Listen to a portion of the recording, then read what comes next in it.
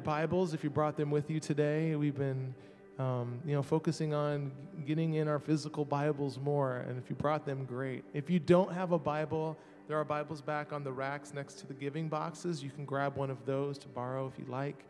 If you don't have one, please take one. It's our gift to you. We would just want you to have the Word of God in your hands. Obviously, we have the mobile devices and stuff, but this is a little different. We want to just have the Bible with us today. We're going to read together in Ruth, so prepare in the Old Testament here, get into Ruth, and we're going to read it together, and we're going to have somebody read it on the screen with us. So, amen. Let's watch the video. Hello, everyone. My name is Mitchell Rice. I'm a volunteer here at the chapel, and I attend the Sandusky campus. Today, we will be reading from Ruth chapter 1, verses 8 through 22. But on the way, Naomi said to her 2 daughters-in-law, "Go back to your mother's homes, and may the Lord reward you for your kindness to your husbands and to me. May the Lord bless you with the security of another marriage." Then she kissed them goodbye, and they all broke down and wept. "No," they said, "we want to go with you to your people." But Naomi replied, "Why should you go on with me? Can I still give birth to other sons who could grow up to be your husbands? No, my daughters, return to your parents' homes, for I am too old to marry again. And even if it were possible, and I were to get married tonight and bear sons, then what? Would you wait for them to grow up and refuse to marry someone else? No, of course not, my daughters. Things are far more bitter for me than for you, because the Lord himself has raised his fist against me." And again they wept together, and Orpah kissed her mother-in-law goodbye. But Ruth clung tightly to Naomi. "Look," Naomi said to her, "your sister-in-law has gone back to her people and to her gods. You should do the same." But Ruth replied, "Don't ask me to leave you and turn back. Wherever you go, I will go. Wherever you live, I will live. Your people will be my people, and your God will be my God. Wherever you die, I will die, and there I will be buried. May the Lord punish me severely if I allow anything but death to separate us."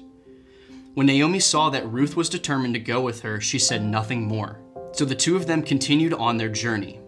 When they came to Bethlehem, the entire town was excited by their arrival. "Is it really Naomi?" the woman asked. "Don't call me Naomi," she responded. "Instead, call me Mara, for the Almighty has made life very bitter for me. I went away full, but the Lord has brought me home empty. Why call me Naomi when the Lord has caused me to suffer, and the Almighty has sent such tragedy upon me?" So Naomi returned from Moab, accompanied by her daughter-in-law Ruth, the young Moabite woman. They arrived in Bethlehem in late spring at the beginning of the barley harvest. C.S. Lewis, great theologian and writer, was going through one of the deepest losses in his life, a loss that none of us want to have to face, but sadly many probably even in this room have been there. The loss of his own spouse. His wife Joy, who truly was the joy of his life, had passed away, and as he was wrestling through his own feelings of all that he was facing, he wrote a book called A Grief Observed. And in that book, this is what C.S. Lewis writes. He says, "Meanwhile, where is God? When you are happy, so happy that you have no sense of needing him, if you turn to him then with praise, you will be welcomed with open arms." But he writes, "But go to him when your need is desperate, when all other help is in vain. And what do you find? A door slammed in your face, and the sound of bolting and double bolting on the inside. And after that, silence. You may as well turn away." That's pretty real, isn't it? I remember several years ago being here at the Norwalk campus, and there was a guy that was going through leukemia, and we had grown close. In fact, even though I had to visit him at the hospital and make drives up to Cleveland, I looked forward to that time with him. And we would pray, and man, things look like things were going in the right direction. And we thought, wow, God's going to answer our prayers. God is going to preserve his life. God is going to extend his days. And then everything just started to go south again. And we lost him. And man, when I think about what C.S. Lewis felt and what he wrote in those moments, my heart was resonating with that. Where are you, God? It feels like you've just slammed the door and deadbolted everything shut. And I bet if we were honest, some of you have been in those kinds of places before. As we continue in this series in the book of Ruth, today we come to the second half of chapter 1. And we're going to enter into the grief of Naomi. She had lost her husband, and then both of her sons had been killed and died. And now she's left trying to care for her two daughters-in-law and feeling like they've got to just relocate yet again and move back to their hometown. And she's feeling and facing all of this. And some of the things that Naomi said in that moment sound like the feelings that C.S. Lewis had and that many times you and I do. This is what Naomi says in Ruth chapter 1, verse 13. She said, "Things are far more bitter for me than for you, because the Lord himself," she says, "has raised his fist against me." She was saying, it feels like God's like this. She goes on, "Don't call me Naomi," she responded. "Instead, call me Mara." Now, the name Naomi in Hebrew means sweetness. And here she's saying, what I'm going through, what God is putting me through, deserves a name change. Don't call me sweet. Call me Mara, which means bitter. Because that's where I'm at. She goes on in verse 21, I went away from Jerusalem and from Bethlehem, her hometown. I went away full. She says, but the Lord has brought me home empty. She says, why call me Naomi when the Lord has caused me to suffer and the Almighty has sent such tragedy upon me? Wow. I'm surprised that's included in the Bible, aren't you? Those are strong words. Words that probably over the course of our life, if you grew up in church, maybe you were even taught you don't say those kinds of words. You don't lash out at God. That's disrespectful. Why would you point the finger and blame God? And we might look at Naomi and go, man, she's off the rails. She's losing her faith. But what if I told you that maybe those very comments are a sign of just how deep and real her faith is? See, what Naomi is doing in these verses is what we call lament. Lament it's one of the greatest gifts that God gives to us when we're going through the most difficult of times, if we are willing to go there. And so over the course of our time, I want us to talk about three different questions. Number one, well, what is lament? Number two, why should I lament to God? And thirdly, this seems so strange to ask, how can my lament actually help other people? So let's talk about the first question. What is lament? I love what Mark Vroegop says here. He says, lament is how you live between the poles of a hard life and trusting in God's sovereignty. He says, lament is how we bring our sorrow to God, which is what Naomi was doing. Another way we might put that is, lament is living in between the messy tension of life between our trust and our troubles, when both are a reality. Lamenting is what we do when we trust God, and yet our life is filled with trouble, and we don't know what to do with it, so we take it to God. That's what lament really is. And it involves both. It involves the realness of the trouble that we're facing, but it also involves the dedicated faith of trusting God no matter what. You know, there's a whole category of psalms. In fact, 42 of all the psalms that were written are considered what we would call lament psalms. And we find David and a couple other authors going to God in a very real way with everything that they're facing, much like Naomi was venting both to God and to those that were around her. And so I want to take a few moments to look at Psalm 77 because it's a powerful picture of what lament is and what God is inviting us into. Look at what the psalmist cries out in Psalm 77, beginning in verse 1. He says, I cry out to God. Yes, I shout, oh, that God would listen to me. He was getting no response. He's like, I'm not just praying, I'm yelling, I'm shouting. And he goes on, he says, when I was in deep trouble, I searched for the Lord. All night long I prayed with hands lifted high towards heaven. But my soul was not comforted. Those are honest words. You know, the pastor tells me, well, God's there. All you got to do is ask, seek, knock, find, and he'll open the door and he'll be there. But what about when he's not? What about when it feels like the door isn't open, the door is shut? That's where the psalmist finds himself.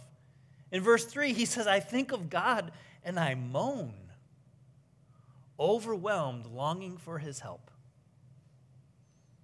That's lament.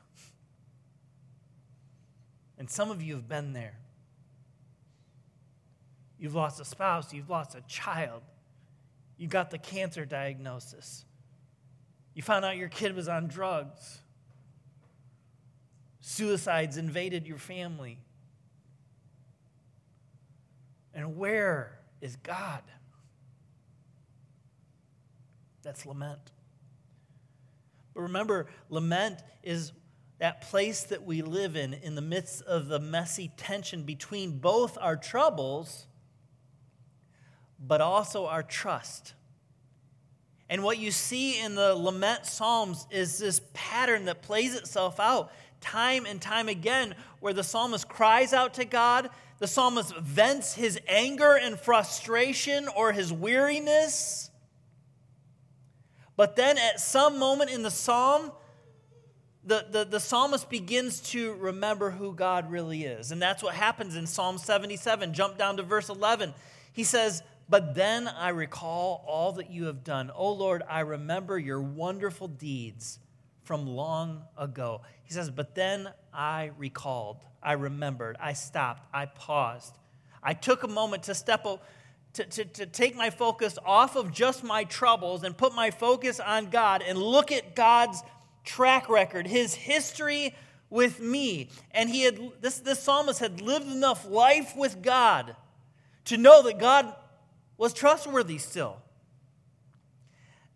Just last week, I was visiting a couple, and I shared communion with them because they haven't been able to come to church. The wife has a brain tumor that's inoperable. She's been under treatments. The treatments aren't working. I just found out 2 days ago that she went back into the hospital because she was having seizures. As I sat there sharing communion with this couple, and they were telling me about everything they've been going through and how this is just, they're in their early 60s. They've been full of health, no issues their entire life. And this has just sideswiped them. And she has a brain tumor, and he had just had prostate surgery. And then in the course of the conversation, they said, but God's been faithful. I said, tell me more. And they started to recall and remember and look back. And even though they are facing so much, They were hanging on, trusting God in the midst of their troubles. That's what it means to lament. That we admit openly the troubles, but we confess our faith and trust in God at the same time and hold on to him. The psalmist goes on in verse 12. He says, those remembrances, those things that I'm looking back on, your faithfulness, he says, they're constantly in my thoughts, and I cannot stop thinking about your mighty works. Living in the midst of our troubles and our trust. That's what lament is. But that leads us to a second question. Why should we lament to God? And I think there's a few different reasons. Number one is because God wants us to be real with him. You know, our third core value here at the chapel is to be authentic. That we are real people in process. We don't want you to have to be fake at church. We don't want you to put on a facade with one another. People need real people. People that they trust, that they can be open and honest with. You know what it feels like to just come home to like your spouse or your close family, or to have a coffee with that close friend that you can just be completely you with, that you can be like, no, today's been hell. In fact, you know what? This whole month has been horrible. And the freedom that comes with having somebody that you trust that much that you can be there. See, that's how much God loves you. That's how much God wants you to trust him. To be that open, to be that authentic. That's why we should lament to God. Because the danger is if we in the midst of our troubles start turning away from God, which is often what happens, we get mad at God. Well, yeah, he's dead-bolted, so guess what? I'm on to the next house. I'm going to go find something else, someone else that will work. But we never do we? Because in those moments, there's only one that you can go to. And God is inviting us to be real with him, to be authentic with him, to come to him with all that we are feeling and facing. That's why we should lament. He's inviting it. And it's in those moments when we turn to him in the midst of the most difficult times that we can finally start to see him at work, or perhaps we can begin to remember what he's done in the past. Somebody has said, don't forget what God has revealed to you in the light when you're in the midst of the darkness. Hold on. And here's the thing. If we're going to lament to God and we're going to live in between the troubles and the trust, that means we've developed the trust. And we'll never develop that trust just on Sundays. Real faith, like that kind of faith that you admire in people that are going through such hardships, and yet they're like, but you know what, God's with me, and we're moving forward. And inside you're like, how can that be? How can you do that? If we want that kind of faith, it's going to be more than Sunday church attendance. It's going to be diving into the truth of God's word on a regular basis. It's going to be living in community with other people in a small group or in classes where we're sharing life with each other and we're helping each other grow and develop our faith so that even when those moments when we don't have faith, we know somebody who we can hold on to their faith when we don't even have it for ourselves. That's why we should lament. To be real, to be authentic with God because he invites it. I love how authentic Naomi is with God. Look again at what she said. Why call me Naomi when the Lord has caused me to suffer and the Almighty has sent such tragedy upon me? I mean, man, she's not acting very Christian. Like, you don't say those things to God. And yes, she did. And they're included in God's word to you and me. I think to give us permission to let it out. He's a big God. He can take it. But what's interesting, remember, we said that lament is living in the messy tension between our troubles and our trust. And we miss this sometimes in the English language.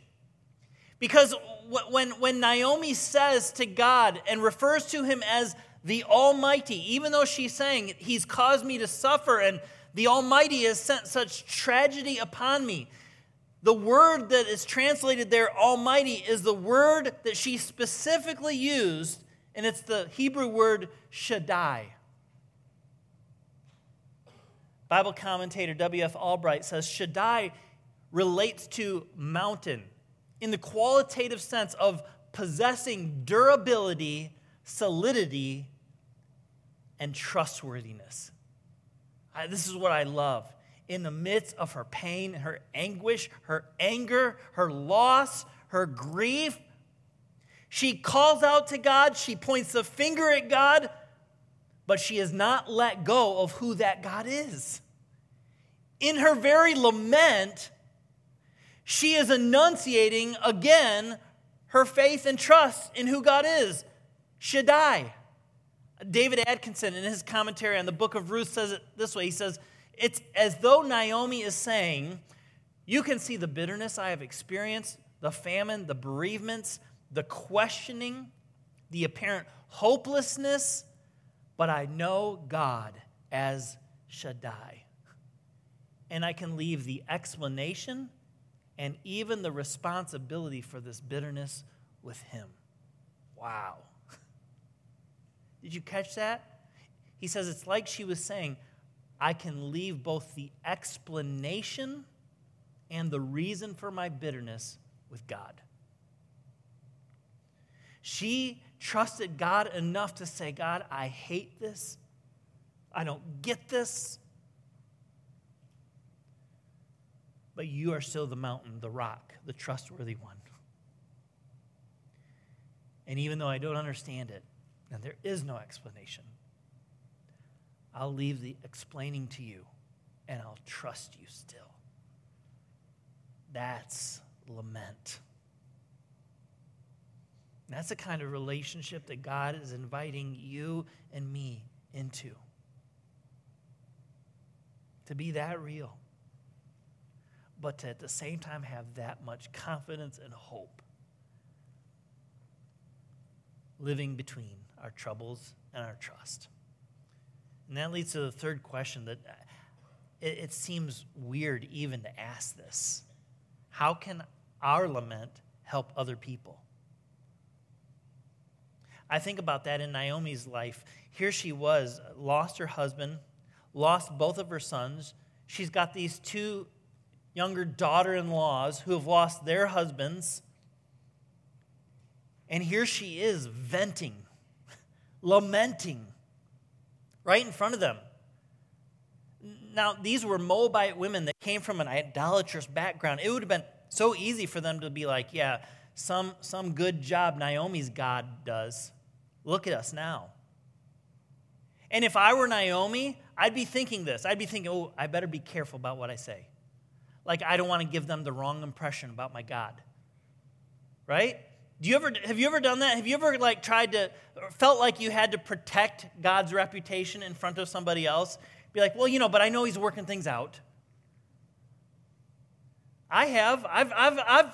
There have been moments when I've done that with my own kids. Like, well, I want to keep their picture of God. But what if the picture that God wants us to have of him is that he's a God that we can be that real and honest and vulnerable with? That we can lament to? What if that might teach our kids something that some just pretty Bible story might not teach? I think that might be the very thing that moved Ruth into a place of faith. Naomi is just venting and lamenting and pointing the finger at God and telling God what he's done, and yet she keeps going to God and saying these things about her God, her Shaddai. And that's what's so beautiful about Ruth's response. Now, Orpah, the other daughter-in-law, she decides to go back to Moab. But Ruth, she says, no, I'm staying with you. I'm staying with you, Naomi. And look at what she says. It says, but Ruth replied, don't ask me to leave you and turn back. Wherever you go, I will go. Wherever you live, I will live. Your people, the Israelite nation, the Jewish nation, the people that worship Jehovah God, El Shaddai, your people will become my people, and look at this, your God will be my God. I think there's something that Ruth witnessed in Naomi's lament that made her attracted to her God. That made her go, you know what, if she can be that real, if she can let her heart out like that, and yet she keeps going to that God, and she won't turn away from him, maybe that's the God that I should be worshiping and giving my life to as well. You see, guys, people don't need somebody that is a fake Christian, that is just all the time saying, oh, but praise the Lord. Sometimes they need somebody that says, where is the Lord?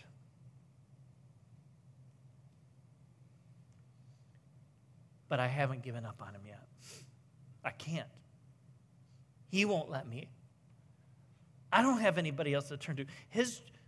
He's proven himself far too many times so that no matter what trouble I'm facing, I'm still going to trust him. You guys, that is what people need. They need to see us lament.